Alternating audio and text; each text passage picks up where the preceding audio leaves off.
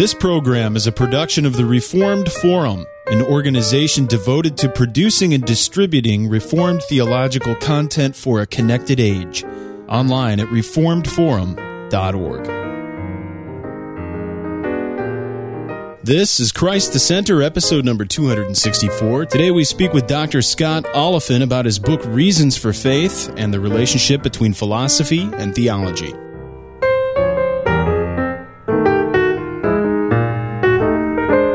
Welcome to Christ the Center, Doctrine for Life, your weekly conversation of Reformed theology. This is episode number 264. My name is Camden Busey. I'm recording out of Wheaton, Illinois. And we have with us a great group and a great subject. Let me introduce to you today, our regular, we have Jared Oliphint, who is Regional Coordinator for Westminster Theological Seminary. He's working out of Charlotte, North Carolina. Welcome back, Jared. It's been a little while since you've been on the program. It's good to have you. Yeah, good to be back, Camden. Thanks. I'm in Glenside, PA, so I'm back in that general region. I switched regions. Well, for now. Yeah, yeah. Understood. We're also very pleased to welcome back to Christ the Center. He's been on a number of times before, and we're very ready to have him on again. We're going to talk about one of his books. We have Dr. K. Scott Oliphint, who is Professor of Apologetics and Systematic Theology at Westminster Theological Seminary. Welcome back, Dr. Oliphint. It's wonderful to have you on again. Happy New Year, Camden. Yeah. Good to talk to you. Yeah, you too. It's third episode of the year, I believe, if I'm correct. This isn't episode 200, is it? Because I was hoping 264. Oh, okay. Yeah, I guess. I think you were on 240, the last one. Yeah, I don't think I made it on the 200. I was just trying to remember. You just missed a gross. Or yeah. You just missed a double gross, I guess. Right, that's what it was, yeah. Who was it on 200? I'm trying to remember. Let's see who you... Yeah. I'll look it up. That episode got a lot of downloads. We'll just put it that way. Yeah. So obviously it wasn't me. I don't think it was the person that got it the downloads, but anyway. Gotcha. Yeah, it seems like all of our even numbers. So I don't know what's going to happen at 300, but 100 and 200 happen to get us a lot of email. So well, 300 is going to have to be tipped in honor of the movie, right? There's no other way you could go. We'll have him do an allegory of Leonidas and how Leonidas relates to Pauline theological interpretation of Leonidas.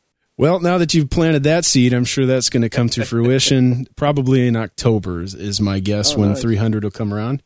Nice. Well, we're not there yet, but today we are going to be speaking about a book that should have been spoken about a long time ago. It's just too bad we didn't do Christ the Center when this book was published, but we have in front of us, regardless, Reasons for Faith, Philosophy and the Service of Theology by Dr. Oliphint. It was published in 2006 by P&R Publishing.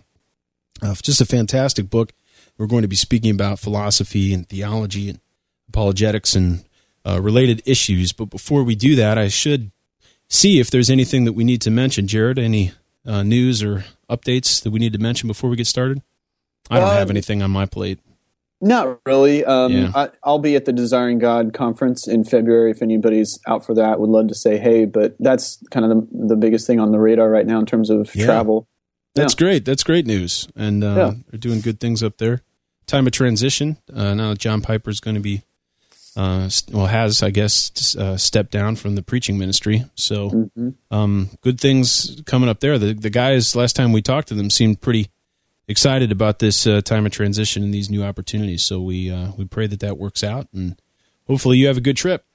Yeah, thanks. And not to publicize a competing podcast or anything, but Greg Beale is going to be doing, they have this Authors on the Line podcast that they do. And Greg Beale is going to be talking actually about marriage from his New Testament biblical theology at some point. So, look for that at some point. I'm sure it'll be publicized. Oh, sure. I listened to some of those. So that'll be great to hear. We'll look forward to hearing Dr. Beale on that program.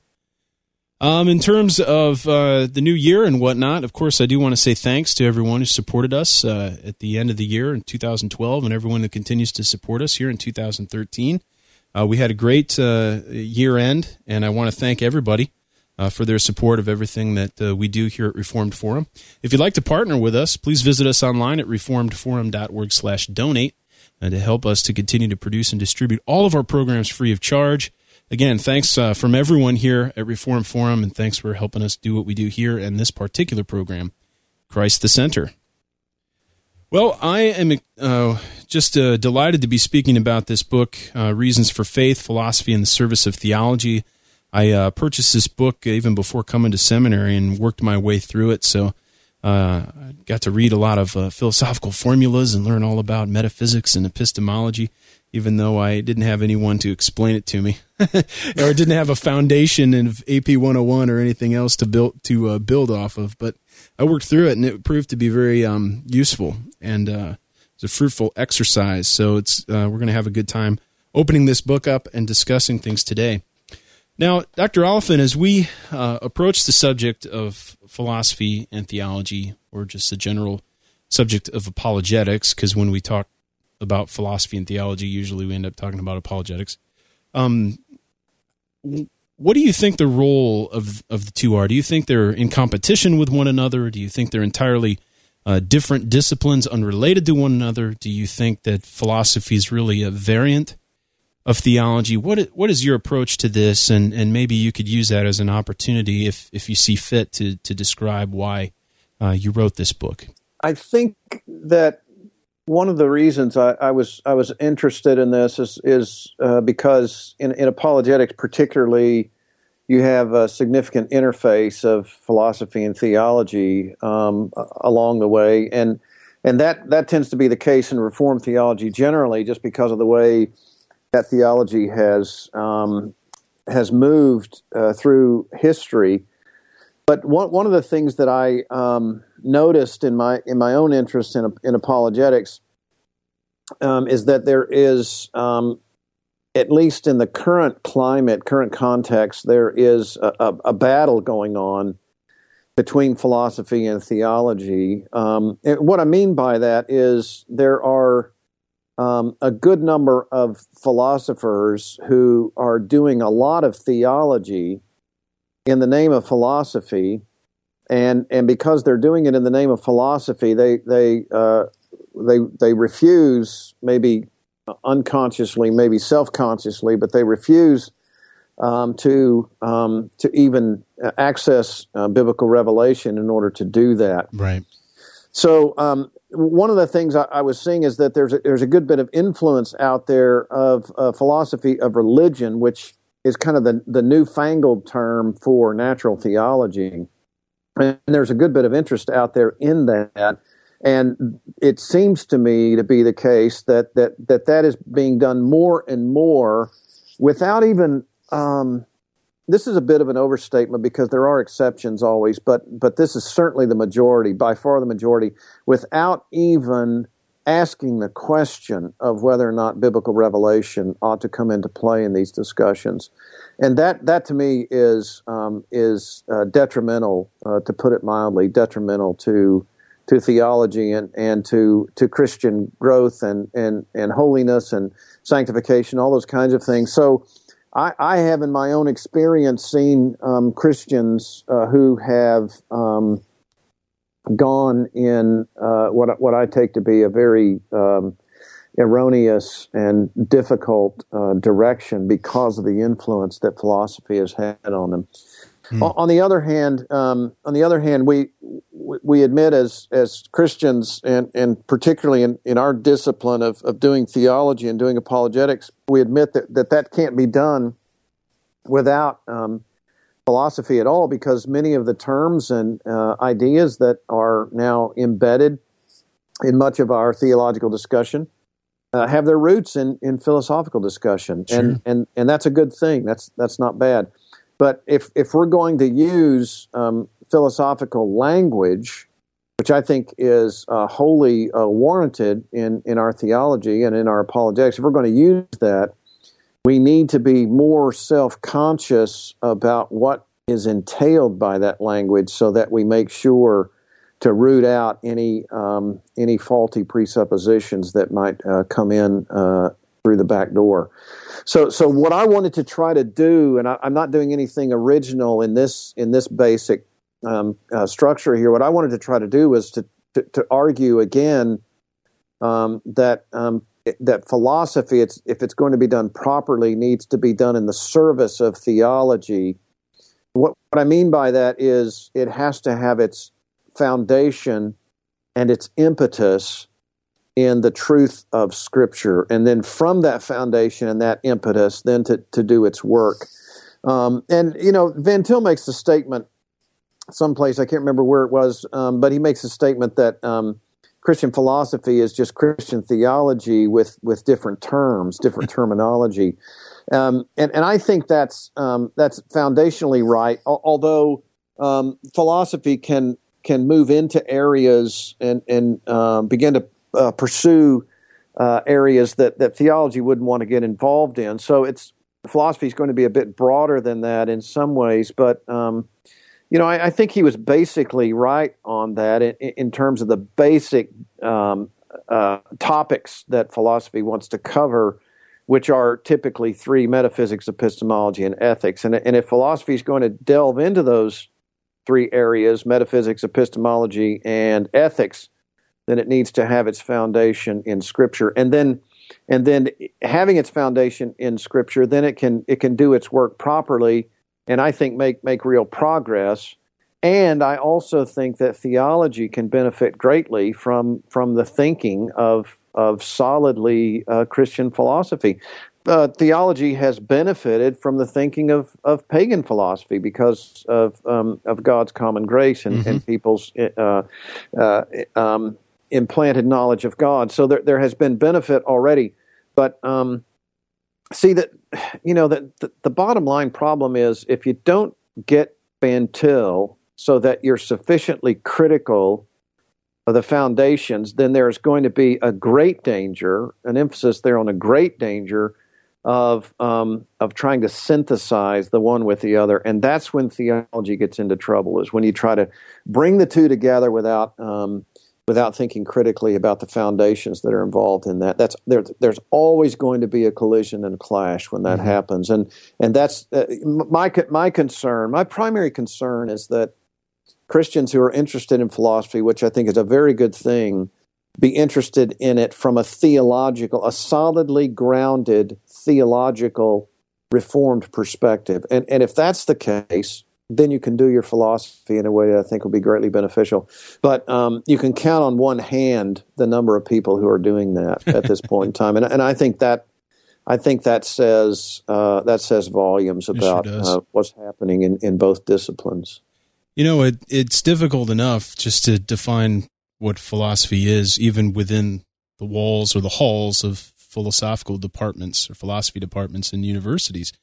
One basic definition that has been given in the past is just the search for essences.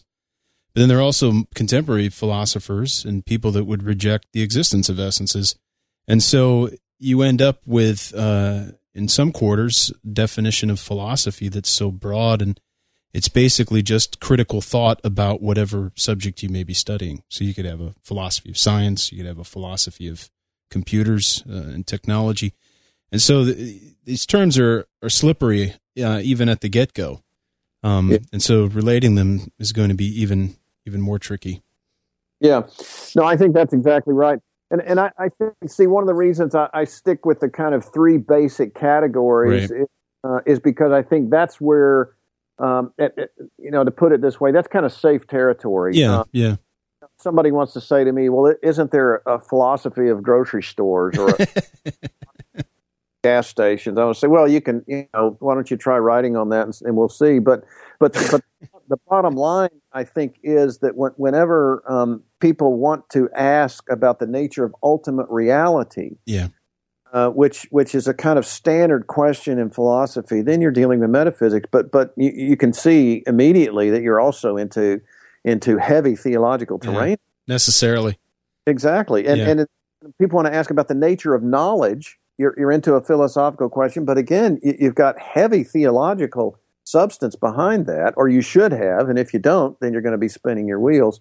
And then in ethics, of course, that's obvious nature, right and wrong. Mm-hmm. But one of the reasons I wanted to write this, I say in the beginning that the book is meant to be an apologetic, and really what I decided to do, and anyone who reads the book will see all the things that were undone, that haven't been done and could be done. But what I wanted to do in the book was to set forth a kind of commendation of Christianity as a philosophical basis for the discipline itself that has necessarily theological roots and a foundation, a theological foundation. So I sort of take for granted, I put it this way again generally, but I sort of take for granted that philosophy has basically failed at its task for about 4,000 years. And I use a quotation there from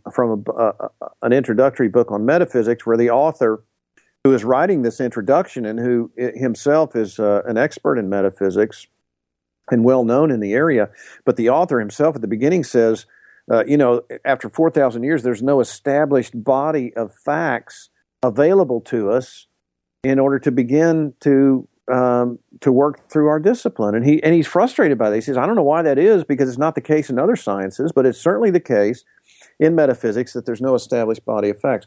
Well, that, in a sense, that's exactly right. And so the critical question to ask is, why not? Why isn't there? Well, he says, I don't know why, but maybe one of the reasons is because philosophy steadfastly, again, generally speaking, steadfastly refuses to begin its inquiry from the foundation and basis of biblical revelation. And so what I wanted to do is say, okay, the opposite has already been the case. In other words, the contrary has already been shown to be a failure. So now let's put forth a kind of positive approach to thinking about these things and see if we can't kind of get the ball rolling on a Christian philosophical approach that has theology as a foundation. I've mentioned this before, but Hendrik Stoker, in his essay in the Van Til Festschrift in Jerusalem and Athens, he has the first essay there reconnoitering the theory of knowledge of Cornelius Van Til. He sort of writes it as a letter and begins to talk about Van Til's epistemology and the way that's laid out. And I think Stoker does a nice job of articulating both the similarities in the relationship and some of the distinctions and differences between philosophy and theology. And he basically says, I'm summarizing, it's a nice article to get your hands on, but he basically says to Van Til, he says, I'm with you all the way. But now, given what you say, the way he puts it is, given the vertical, let's turn right and think about the horizontal. Yeah. And Van Til, in a long essay that Stoker writes, Van Til writes one paragraph, and he says, hey, that's a good idea, go for it. He says, that's your field, that's not my field, so go at it. And I think that's exactly right. I agree with Stoker on the structure of that. I mean, I would tweak a few things, but that the foundation of philosophy in the Word of God is biblical revelation. And if you begin there, then you can do your then you can bring all the tools of philosophy to bear. But see, what philosophers want to say is, when we do philosophy of religion, some of them want to say it is illegitimate to inquire into biblical revelation because now we're doing theology. But to me, that's such a false and superficial. That's something a Christian can't do. Then by definition, no faithful Christian can do philosophy of religion. That's right. And yet then the philosopher will write an article on, can God exist? Or is there such a thing as miracles? Or what about life after death? I mean, the volumes in our library on philosophy of religion are full of those kinds of essays, and yet they'll write these things. Can God exist? Is resurrection possible? Are there miracles? They'll write these things and say we cannot refer to biblical revelation. Well, then if you can't, then what you're saying is, let me just put it crassly, that those of us who read your articles have to trust your brain on this and the philosophical tools that you bring to bear, and you're asking me to trust you, and that's not worth reading, in my opinion. So what you want to do is, if you're going to ask those questions, is consult biblical revelation, say, what does God have to say about this? And now, given that, how do we begin to think about these areas? So philosophy of religion or natural theology has got to have its foundation in special revelation. And that's how philosophy can be in the service of theology. That's how it's done rightly, I think. Now, you've mentioned that there are only a handful of people doing philosophical inquiry from a faithful position. We would want to see somebody from a Reformed epistemology, somebody that's working out of a confessional standpoint, ideally. But why are there so few people that are working in these philosophical areas from such a confessional position? Well, I think that's a really wide and deep yeah. ponder. And I'm not pretending here when I respond to you that this is the answer. But let me try to put it this way. Roman Catholic philosophers are very good at incorporating their Catholicism into their philosophical discussions. They do it unapologetically, they do it routinely, they do it explicitly.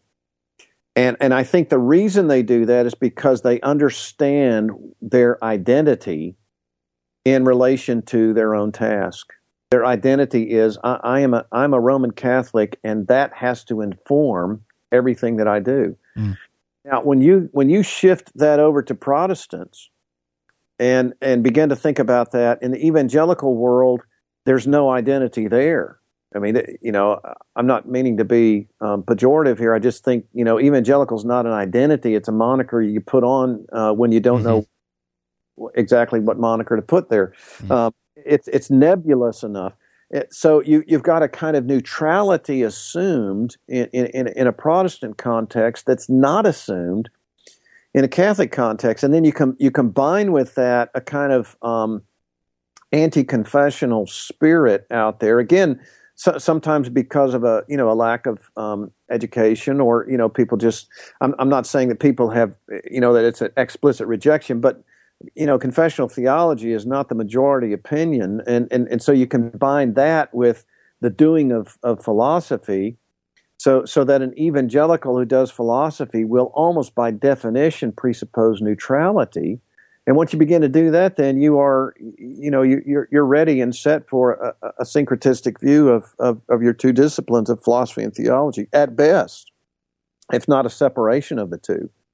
So you begin to talk about philosophy in a philosophical way, in a way that the Guild will recognize and will affirm. And you sort of check your theology at the door, or if you bring in your theology, it has to be brought in a way that presupposes a kind of natural theology or philosophy of religion idea.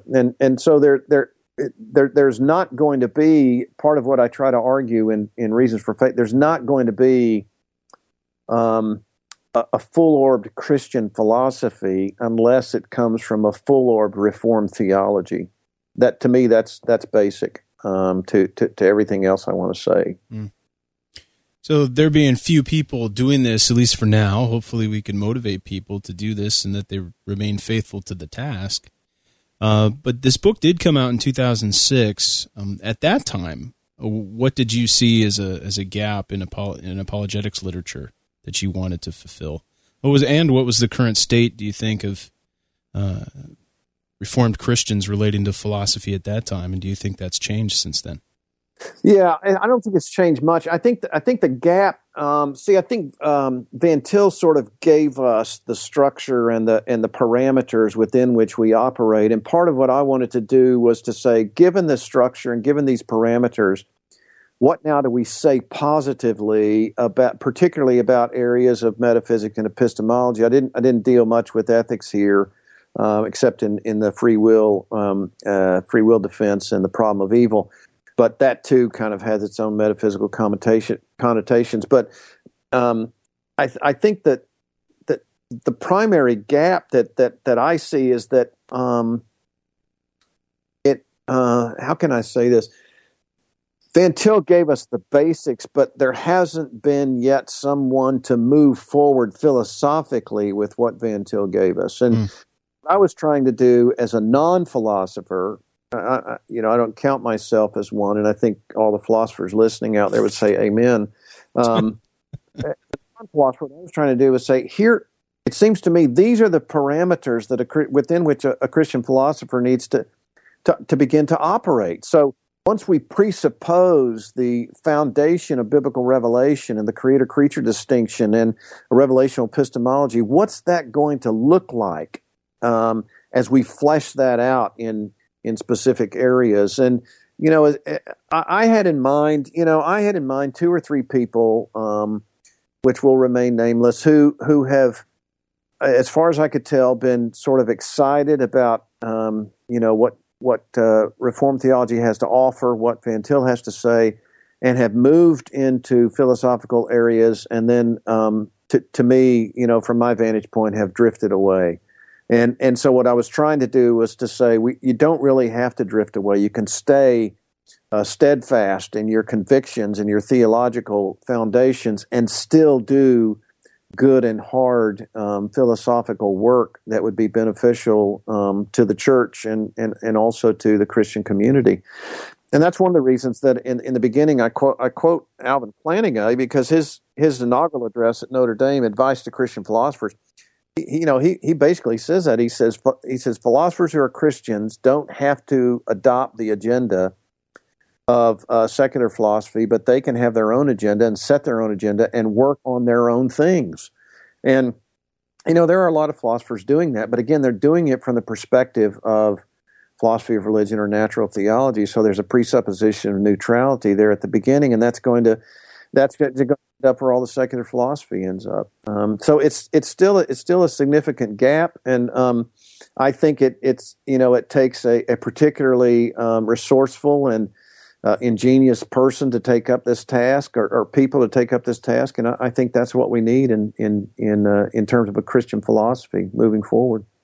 Jared, you did some undergraduate studies in philosophy. Do you find it in academia being antagonistic to this type of approach, or do you find that there might be a niche for this type of thinking? Yeah, that's a really good question. I thought about that as you guys were speaking, and tell me what you think about this, because it's just on the fly, but it seems like there's a couple groups of people there are who have a stake in this. There are philosophers themselves who this is their interest and they want to keep their job, etc. And then there are people outside the discipline who want to maintain that Christianity is academically defensible. And so while you all were talking, I was just thinking, can we at least lay some of the antagonism to rest by saying what we're not saying is don't study philosophy. That may be like a pastoral question on an individualistic basis for some people who may get into it and stray. But for the most part, isn't it the case that we're not saying, in other words, study philosophy as much as you want to, as long as you prioritize it in an orthodox way? Is that legitimate?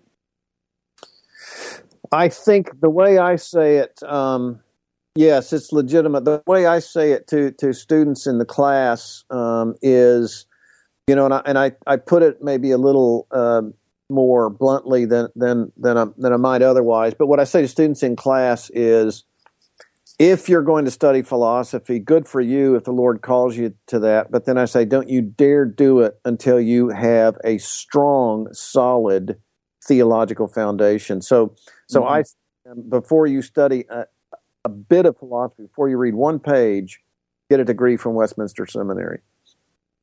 Because I teach, so I'm not saying only that seminary, but I'm saying you've got to establish that foundation and have it established in your soul before you move to philosophy, because philosophy, for people who are interested in such things, and I know there's a vast world out there, a much vaster world out there, that really couldn't care less about these topics, and I recognize that, and that's okay. Nobody's sinning by that.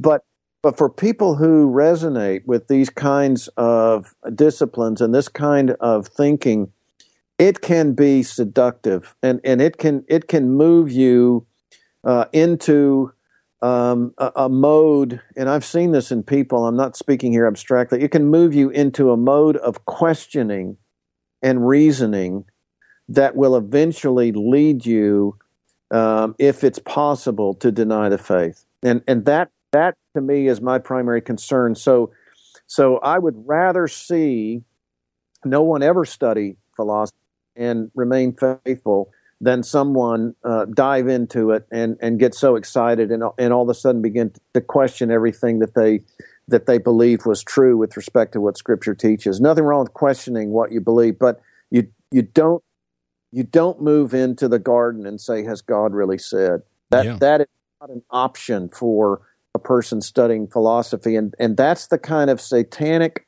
deception that comes to some people. Again, I'm generalizing here, but comes to some people who resonate with these kinds of disciplines, and so that's why I think, and I'm not being glib here. I'm not trying to be. That's why I think a foundation in Van Til, if that gets into your soul, is the best protection. Of course, the Spirit of the Lord, I understand. I'm not trying to negate any of that, but I'm saying, humanly speaking, a foundation in what Van Til has to say relative to these things, because it's so utterly biblical and foundational to everything we believe theologically.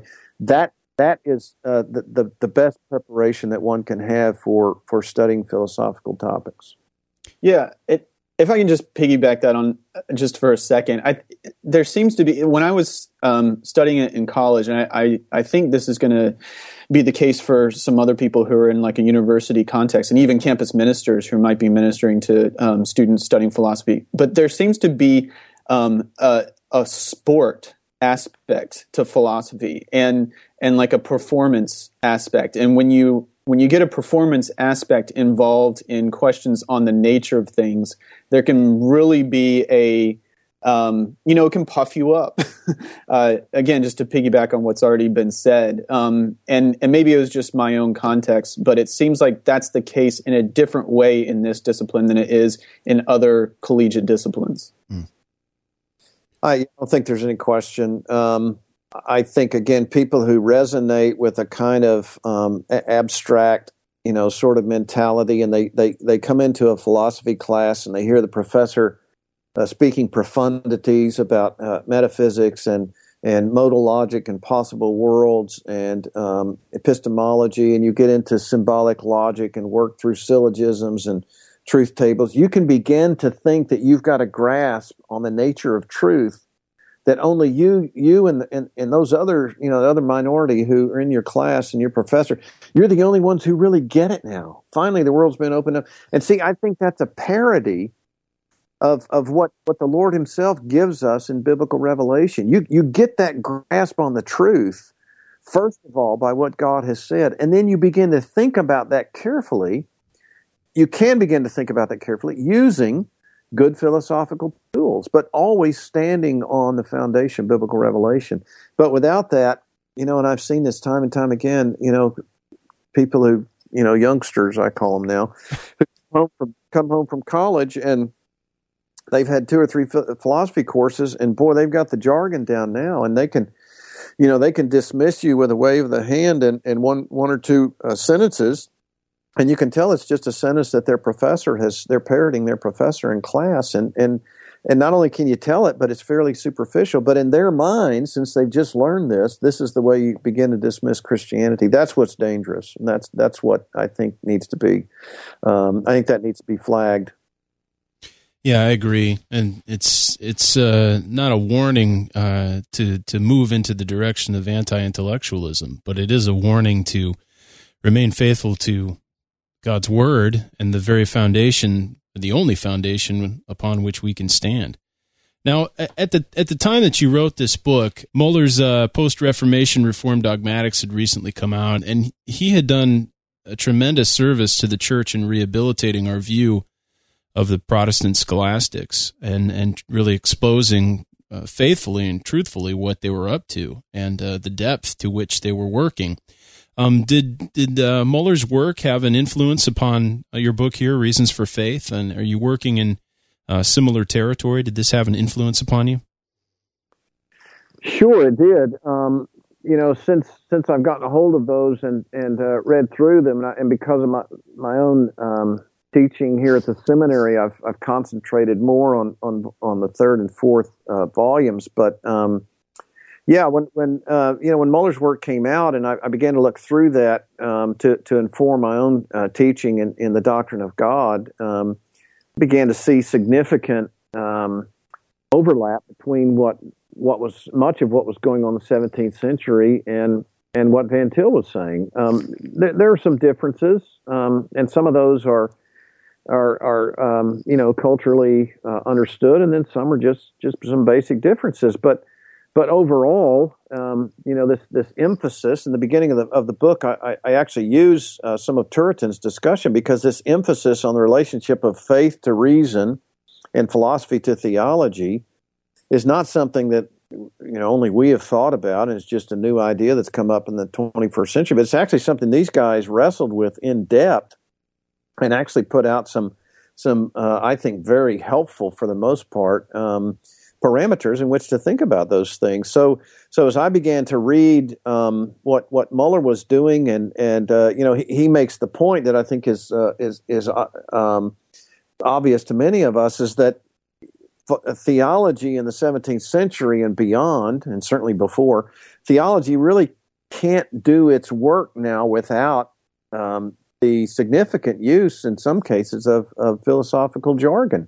That's not a problem. We don't need to be afraid about that. Afraid of that. That's a good thing, as long as we recognize that the jargon itself is what it is, and that when we articulate these things, we articulate them in a way that's consistent with biblical truth. And that's what was happening in the 17th century, as many of the Reformed began to work through and write systematically on some of the areas that Calvin and others had dealt with in the 16th century. And to me, it's just a fascinating study to see how these guys began. I think Muller makes the point that a lot of the Reformed scholastics, they were eclectic in their use of philosophy. They'd pick an area here and an idea there and a concept here, and they would just kind of bring them together as those things suited their theological discipline. That's really the way to get at it. You pick and choose and you bring them in, and once you bring them in to a theological context, then you have to make sure, as best you can, that none of the baggage that is detrimental to theology comes in with the terminology. But once you do that and you incorporate it, becomes very useful to us in the way that we talk and think. When we talk about the Trinity as one in essence, three in persons, one in ousia, three hypostases, you can't make that statement without engaging in philosophical jargon, and we need to know what we mean by those things and define those things biblically. So, very helpful to see that that theology in its best form has not been afraid of, and certainly not antithetical to philosophy, but has incorporated it as a person sees fit according to what Scripture teaches, and without compromising or negotiating biblical truth. Yeah, and certainly Van Til used terms that he was familiar with from his philosophical training. That got him into trouble sometimes, but that's not to say that he wasn't using them correctly, but he had his critics like Jesse DeBoer in the Calvin Forum who didn't take too kindly to the use of that jargon. But we need to be very clear, and I think Van Til was, in this regards, insofar as we need to explain how we're using. So when he said concrete universal, he was very clear about what he was doing, but even though that was a term that came from a number of idealists, right? Yeah, that's right. And see, it's interesting because in the Stoker article, which I again would commend, he sort of, he's careful in how he says it, but he's got a couple of good-sized paragraphs on this very issue of how Van Til has used terminology. And Stoker says, of course, we can use that terminology, but he says we have to make sure that we're not incorporating with the terminology itself, that we're not incorporating the philosophical baggage that comes with it. And Stoker, he comes as close as anyone is saying to Van Til. There are a couple places, he says, where, maybe you shouldn't have used those terms. And then Stoker says, maybe what you have to do in some cases, do what Dorvier did and just invent words, neologisms or something like that. You just decide to invent a word and use it. And I don't know, it's always a kind of context call as to how much you do that. But when Van Til was doing his apologetic, he was attempting to defend the faith against any of the philosophical objections and philosophical syncretisms that were out there. And so he was using the terms of the people to whom he was speaking in his writing and in other places. So that's why his dissertation, which was on absolute idealism, he's using the terminology of absolute idealism and then later out of pragmatism in order to communicate with the people who have bought into those philosophies and, in Van Til's view, have syncretized that with theology so that some Christians were saying absolute idealism is a Christian philosophy. And Van Til was saying, I don't think it can be. There's no way you can think that way. So, yeah, exactly. He was trying to use the terminology that was out there of the people to whom he is speaking, and then to reorient and redefine the terms that he uses, so the concrete universal of the of the Hegelian. Van Til is saying if you want a universal that's not abstract like Kant's, but that is actually in history, concrete, and yet at the same time is not itself caught up in the diversity of the movement of history, so that it changes the minute you notice what it is. If you want that, he's saying to the Hegelians, the only way we're going to get that is in the triune God, Father, Son, and Holy Spirit. And he is the concrete universal because he's not abstract, and he is in history, and he's not someone who's changing with the flow of time. I think it's a brilliant way to use the language. Same thing that he did with the notion of transcendental. Those terms are very useful if you take them into the proper theological context and give them the proper definition and use. Isn't Stoker the one in Jerusalem and Athens in that essay that he coins his own term phanerotic epistemology, or is that a different essay in the Jerusalem and Athens? Footnote. It's exactly what. But that's just a Greek term, but I think it captures the essence of what he's trying to say rightly. I mean, we speak now just in terms of revelational epistemology, but he was suggesting that as a technical term to describe what it means for us to have our knowledge analogically to the covenant Lord. So I think that's a good example of the flip side of terms of using a neologism that isn't necessarily or unnecessarily confusing. Yeah, that's right, and that's what he was trying to do there. Stoker had a lot of interest and knowledge of phenomenology, so he was kind of using those kinds of terms to articulate what he thinks a basic, fundamental Christian epistemology ought to be, and I think he was exactly right on that point. Now, another giant or large figure in your book here is Thomas Aquinas. No pun intended. But now, he's both here in some ways a protagonist and also an antagonist here in the chapters on epistemology and metaphysics. How do we understand Thomas, and where does he fall in the legacy of Christian thought, do you think? Well, I think first of all, we have to say that that Christian theology in the 21st century cannot be done or understood without some kind of influence from Thomas. He just did so much, and so much of what he did came into the Reformed context. Again, as Muller makes clear, and others have made clear, that there's much in Thomas that is useful to a Reformed theology. I mean, I think we have to remember that that Thomas wrote in the 13th century, so it's prior to the Reformation, and so there's no Reformation there. And Thomas is working these ideas and doctrines out in a far different context than of course Calvin or Luther or certainly the 17th century Reformed were doing. So for that reason, because of his vast influence, the Reformed would take a good bit from Thomas and incorporate it into their own theological ideas.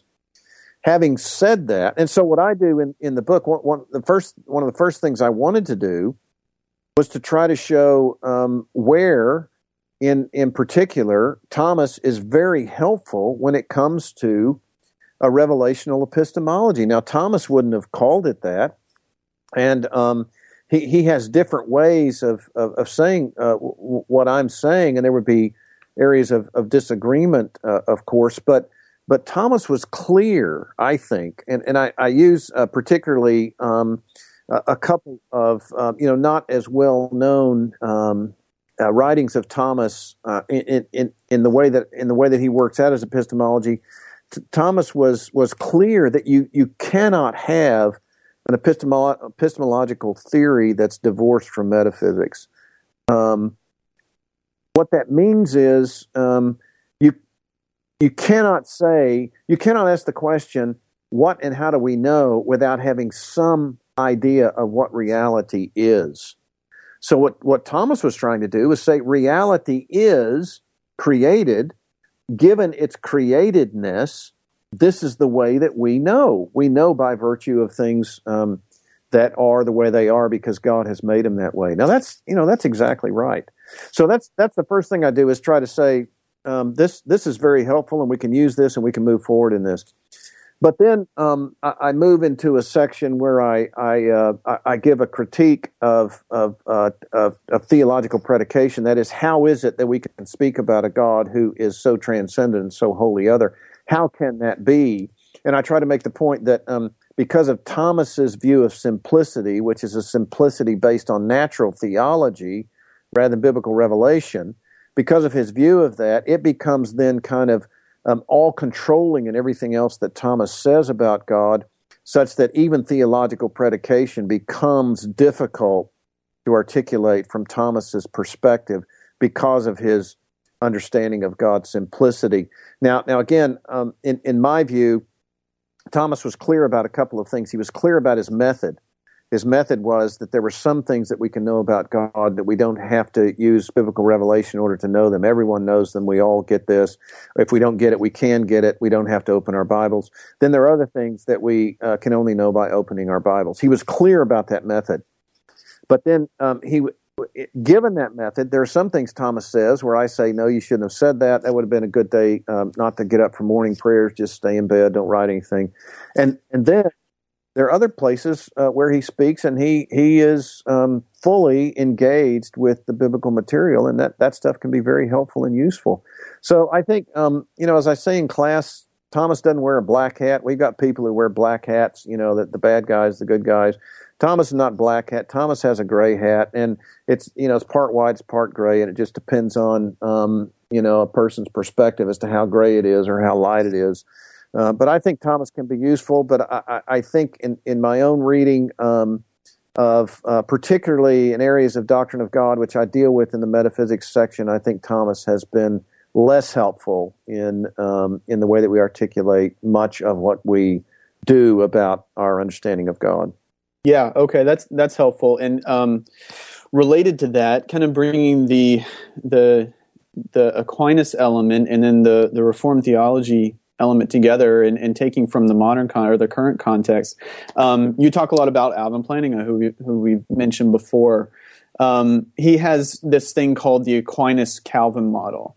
And could you explain a little bit how he understands the sensus divinitatis, the sense of divinity, how that relates to the Aquinas-Calvin model, and how you interact with his thought on this question? Because you interact with him on a few things, but maybe this in particular. And again, this is another Christian thinker, so it's going to be a mixed bag. It's not going to be somebody like Hume, obviously, who's not coming from a theological, Hume's not coming from a theological context. So Plantinga and Aquinas, I think, need some qualification on these things. So I guess first, Aquinas-Calvin model, how do you interact with that?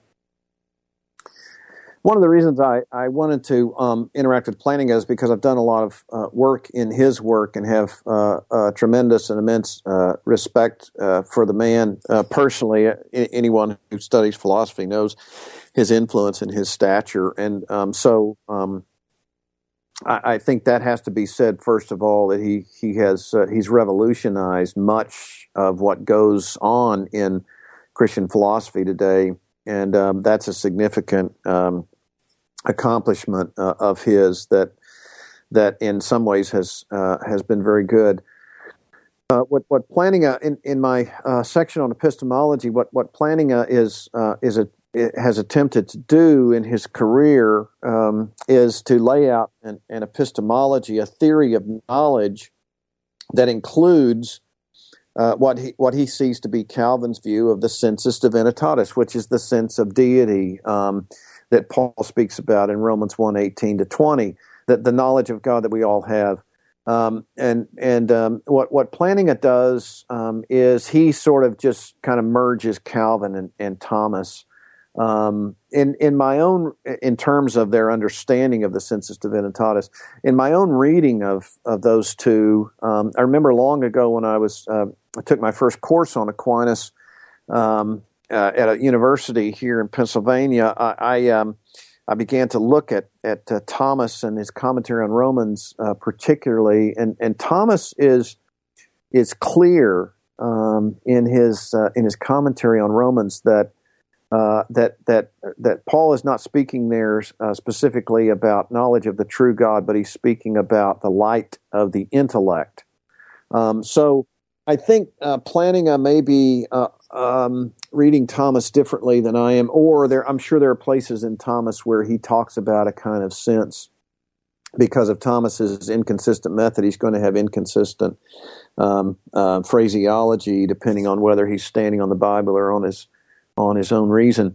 But Calvin is clear that what the sensus divinitatis is actual knowledge of God. Now, what Plantinga does in his epistemology is that he sees the sensus divinitatis or the sense of deity as a capacity for knowing God. So that he sees Calvin teaching that everyone has the capacity to know God, and then, if placed in certain circumstances, could then come to know God in a way that would be both rational and without need of evidence. And the point I try to make, it's a technical point, but it's an important theological point, is that if, to the extent that Calvin's following Paul, which I think he is, pretty much verbatim, to that extent, what Calvin is saying is not that all people have a capacity for knowing God, but that all people know God. They know the true God. And it's by virtue of that knowledge and the suppression of it that they are rendered without excuse before God at the judgment, Romans 1:20. So if that's the case, then, if it's not now a capacity to know God, but actual knowledge of God, that's going to change the way we think about epistemology, because now we see people in the world, all people, by virtue of being made in the image of God, all people who know God, and suppress that knowledge. And that suppression of the knowledge is going to take on different forms, surely, of idolatry, as Paul makes clear in Romans 1:23 and 25. It's going to take on different views of knowledge and different aspects of knowledge that are going to work themselves out in terms of idolatry. But that idolatry has a foundation in true knowledge. See? Now that's the epistemological point. It has a foundation in true knowledge, not in some kind of capacity that may or may not be filled.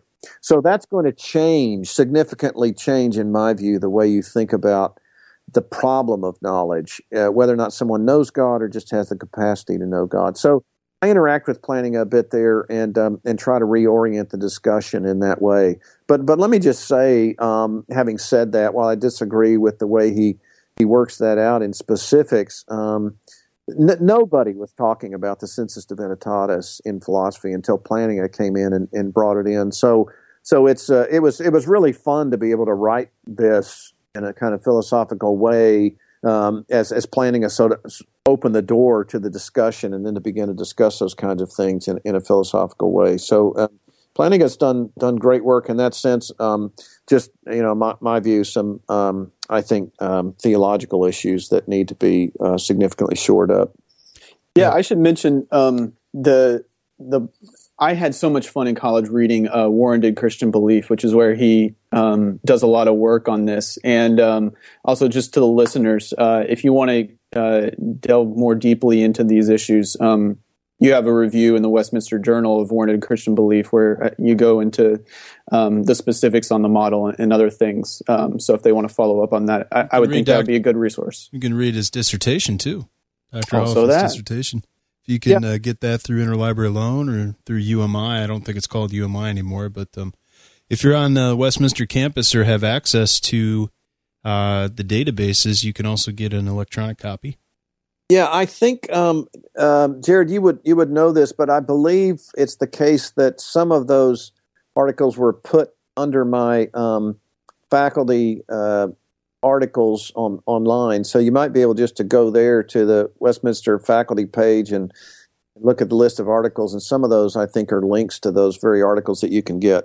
Yeah, that's right. We'll put a link to that, just the faculty page in the show notes. You're exactly right. I'm looking at them right now. Yeah, we'll put those in the episode description.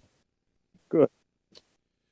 Now, we spoke about the problem of knowledge in Plantinga. What about the problem of evil? And you treat in the final section here of the book, Plantinga's free will defense. What is that, and what might you say about it?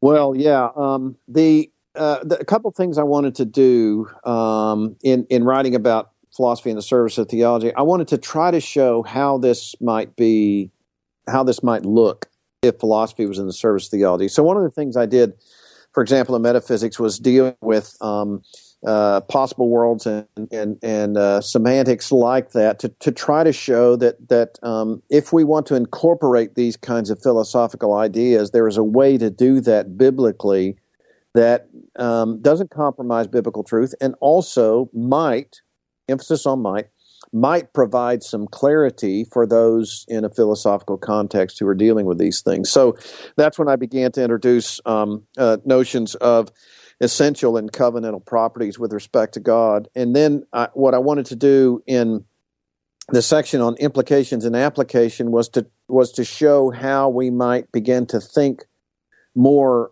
Christianly about things like the problem of evil. Now, Plantinga's evaluation of the so-called logical problem of evil, which is basically that there's an incompatibility between the existence of God as we understand it to be good and omniscient and omnipotent. There's an incompatibility between God's existence and the existence of evil. It's not a contradiction. It's not an outright contradiction, but it's an incompatibility. And what Plantinga wanted to do in the logical problem of evil was to show, he says clearly, I'm not here offering a theodicy. I just want to offer defense. I'm going to stave off the attack. It's a defense, and the defense is that these things could be, as a matter of fact, compatible. And a couple of philosophers have said that Plantinga's logical problem of his free will defense basically ended the discussion on the logical problem of evil. And I think, it might be a bit of an overstatement, but it is true that most philosophers move to what's called the evidential problem of evil. Not many more now deal with the logical problem of evil.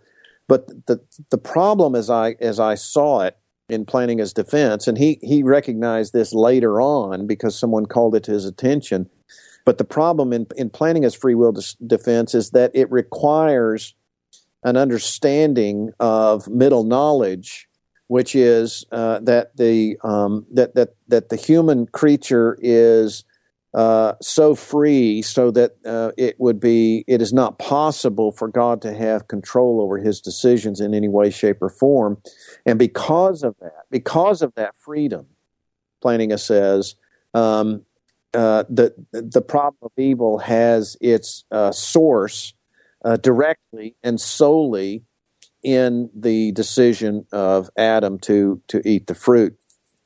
In other words, what Plantinga articulated there, and again, he found this out later, not at the time he was working through it, but he articulated a Molinist understanding of God's knowledge, meaning that God has middle knowledge, and that middle knowledge is a counterfactual knowledge, what every free creature would do in every possible circumstance. So it's middle between God's free and necessary knowledge, which the Reformed have always rejected for good reason. And the reasons are so difficult to go into in any detail. I don't think we can deal with them here. But what I wanted to do then was to say, okay, here's Plantinga's solution to the problem of evil. And again, he's being very modest about it. I'm just erecting a fence here. It's only a defense. I'm not offering a theodicy. I'm not saying why there is evil. I'm saying that this objection doesn't work. But in order to accomplish that, in my view, as a Reformed Christian, he compromises the doctrine of God, and that's too high a price to pay. So what I do in offering what I call a Reformed free will defense is I offer a statement that itself assumes the existence of God and the introduction of evil in the world, and at the same time is not itself incompatible with the problem of evil. In other words, I use planning as structure, but I introduce a reformed proposition into the equation in order to show that if we're going to be biblically grounded, we can do this, we can argue this way without compromising on God's own character. Now, probably as I've talked about this, people are either asleep or thinking, boy, this is complicated. And it is very complicated. It can get very deep. And I don't want to give the impression the problem of evil is just a philosophical problem. It's the problem in apologetics, and I think it's the problem because it's both philosophically sophisticated, but it's also pastorally significant because everyone experiences that. So it was not what I was trying to do there in a Reformed free will defense was not just simply say, here's how we look at it philosophically or solve it philosophically, but here's how we think about it biblically. And here's how we can begin to understand the relationship of God's own sovereign character in which he ordains whatsoever comes to pass. And as well, the fact that when Adam chooses to eat the fruit, he does that responsibly. Both things are true. And he's not absolutely free because there is no absolutely free creature once God creates. He's sovereign over that creature in every detail. But he is still responsible. Adam is still responsible for what he's done. So what I'm trying to do then is to show, here's the application of doing philosophy and yet being informed fundamentally and significantly by biblical revelation. And to me, it's a fairly short step and a fairly easy step to do that. Yeah, and it's interesting that Planning entitles his own approach Reformed epistemology. And again, with all the respect due to Planning, but I think we can nuance that term a little bit given what you said about the Molinist underpinnings and some of the other methodological considerations that he has there. Yeah, well, the moniker Reformed got dropped pretty quickly. He started out with that, and then I think through various discussions and maybe possibly a little pressure, he decided to nix that because it seemed to exclude too many people. So that's when he moved from Reformed epistemology to what he called a proper function approach to epistemology, and there he just tries to go with what he calls a kind of naturalized epistemology. But yeah, initially he was calling it Reform because he saw himself in line with, as he wrote in one of his articles, he's in line with Calvin and Bavinck and Kuyper, and he thought even Karl Barth. Mm-hmm. Well, maybe to start wrapping things up, you talk about, speaking of complicated, possible world semantics in the book, and we mentioned it in this episode too. And we could do tons of episodes on that. Maybe we can think about that for Philosophy for Theologians, the other much neglected show on here. But I guess it's on possible world semantics and modal logic. It's kind of the same question that we've been asking on a lot of these things. How should Reformed thinkers think about possible worlds, necessity, possibility? Can we use the tools of modal logic and maybe the language of possible worlds? Or is there's some way, and in some sense, does modal logic intrinsically compromise some of our Reformed convictions? Is there some way that we can navigate between those two things? I hope there is because I used it some. I think in my view, the language of some of possible world semantics is useful for the Christian because what the philosophers are trying to do with possible world semantics is to negotiate modalities, and the modalities that they are interested in are the standard ones of necessity, possibility, including contingency, and the impossible. So when you begin to get down to those three modalities and think about those as a Christian, you can ask the question, what is it that is absolutely necessary? And, there are various answers given to that among philosophers and even among Christian philosophers. One of Planning's arguments against God's simplicity presupposes a kind of Platonic view of absolute necessity, which I think is not suitable for a Christian thinker. But when I ask the question, what is it that's absolutely necessary, there's only one answer that can be given from a Christian perspective, and that is God. God is necessary relative to nothing. That's what I mean by absolutely. In other words, there's no world and a world here is not a physical thing, but it's a state of affairs. There's no world in which God cannot exist. He exists necessarily. Now theology has always held that, so that's nothing new. But then we can ask the question, okay, given that is all that is absolutely necessary, what is it that is possible? Well, there we get into some very deep and difficult discussions, but we can say at least this much. Creation is possible. Creation is possible because God created. And so if it were impossible, he wouldn't have done it, couldn't have done it. That's a whole other topic. But creation is possible, which means creation is a contingency. And everything in creation is a contingency.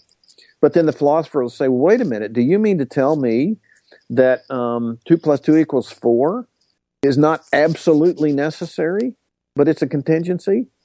To which I want to say, yeah, that's what I mean to tell you. 2 plus 2 equals 4 is what the theologians of the past would call a contingent necessity, or something that is necessary hypothetically. And they don't mean hypothetically as theoretical, but hypothesis.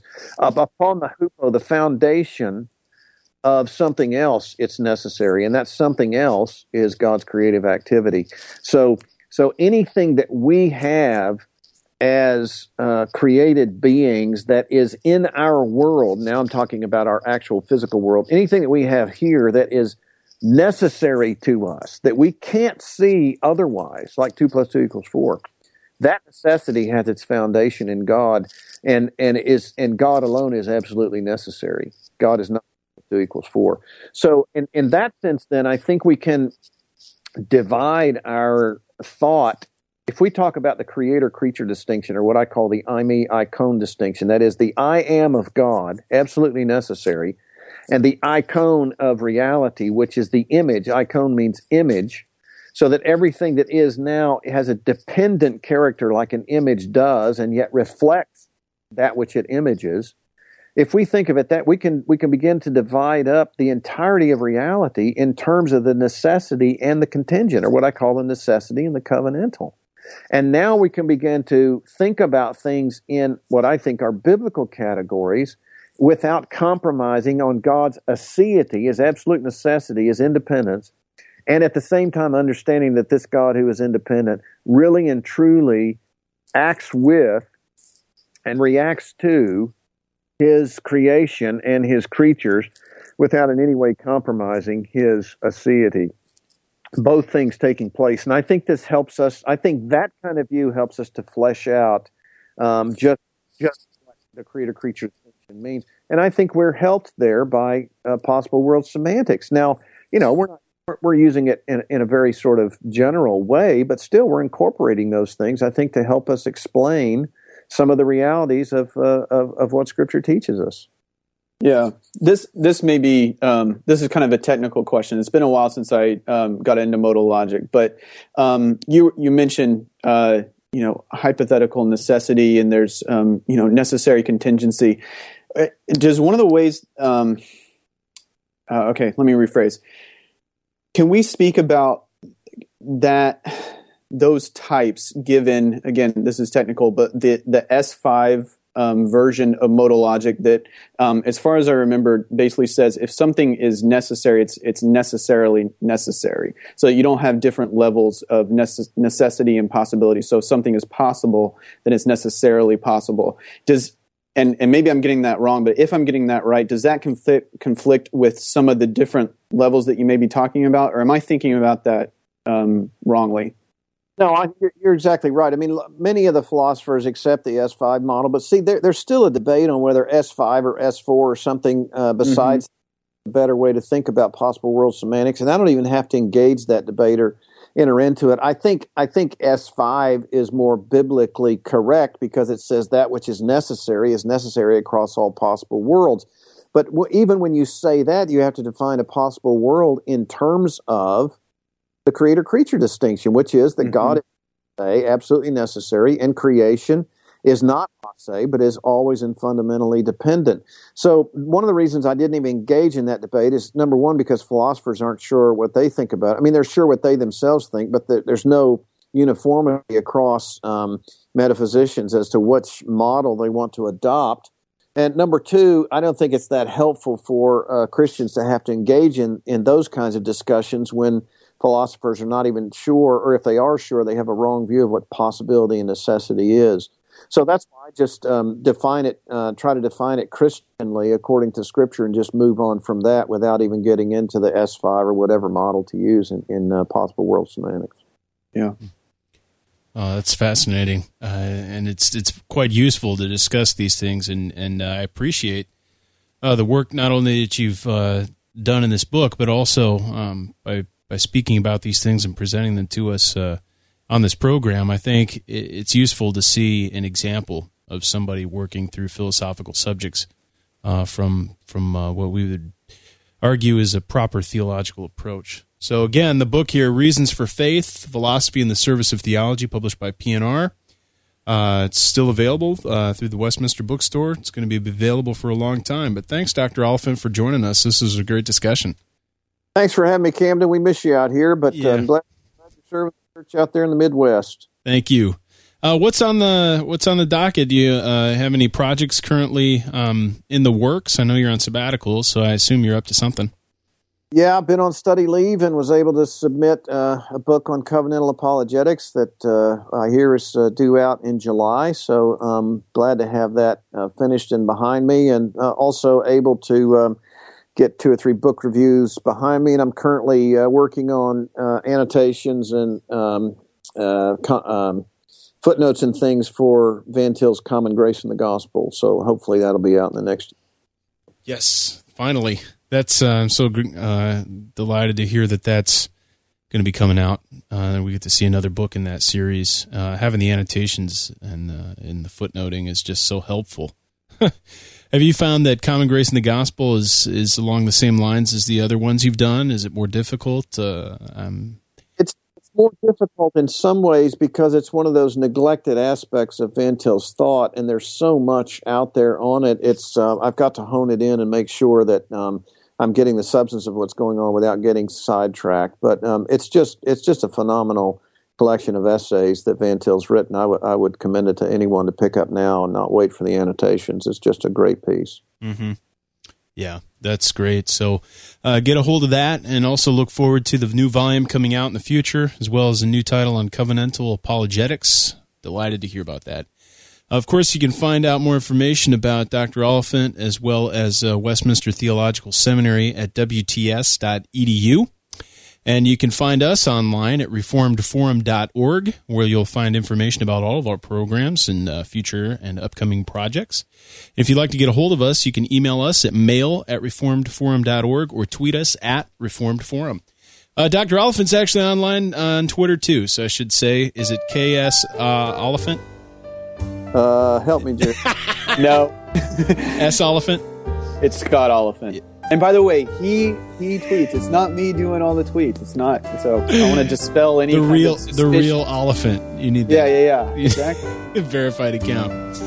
Yeah, check it out. There's actually good stuff up there. So all that is available online, and we'll include links to the articles that we've mentioned in the episode description. I want to thank everybody for listening, and we hope you join us again next time on Christ the Center.